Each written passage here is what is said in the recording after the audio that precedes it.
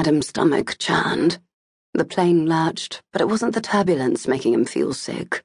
He couldn't stop thinking about the look in Sarah's eyes when she turned him down. Everything in him wanted to ask why, but he'd lost his voice, and she'd practically hung off the far side of the bed with her back to him all night, with a seemingly impenetrable wall around herself. It was probably for the best anyway. So far, not speaking to her was working just fine, because if he did say anything, he would explode. Or implode, which was much worse. At least with an explosion, the effect of her ejection would be immediate. He would simply burst in a ball of shattered pride. But if he imploded, he would be in one piece, having to feel the confusing, painful, and, frankly, embarrassing aftermath of rejection collapsing around him. He shook his head and looked out of the window.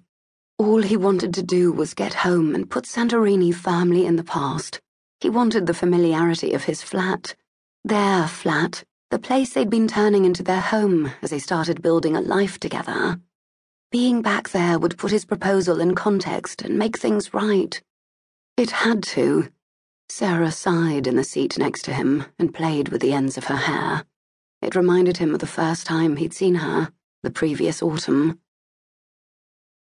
After squeezing himself through the closing doors of an underground train, he'd sat down and leaned over to pick up a newspaper on the opposite seat. When he looked up, he saw her sitting a couple of seats away, dressed in a grey trouser suit and flat ballet-style shoes. She wasn't his usual type. He normally preferred the typical high street honey, with glossy hair, perfectly applied makeup, and a sharp attitude. For starters, she wasn't wearing a scratch of makeup. Her fingernails were bitten down and unpolished, and her chocolate-brown hair fell in waves around her shoulders. She was toying with the ends of her hair, and when he'd caught her eye, she'd looked surprised, and her eyes had darted around the carriage as if she were checking that he wasn't looking at someone else. It was cute. He couldn't help looking at her over the top of his paper, and the more he looked, the more he liked what he saw.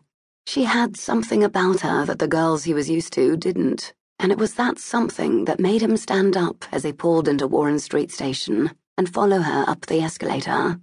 It wasn't even his stop. He needed to go up to Euston, but he couldn't just let her leave. He'd followed her through the ticket barrier and croaked at her before they left the station. "Excuse me, you don't know how I can get to Dover Road, do you?"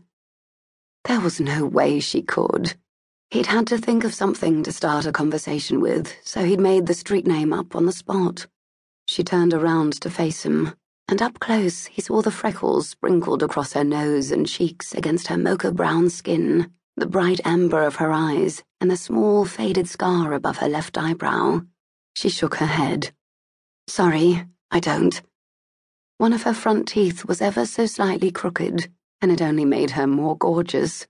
For some reason still unknown to him, he didn't reply, and he lost the opportunity to carry on the conversation.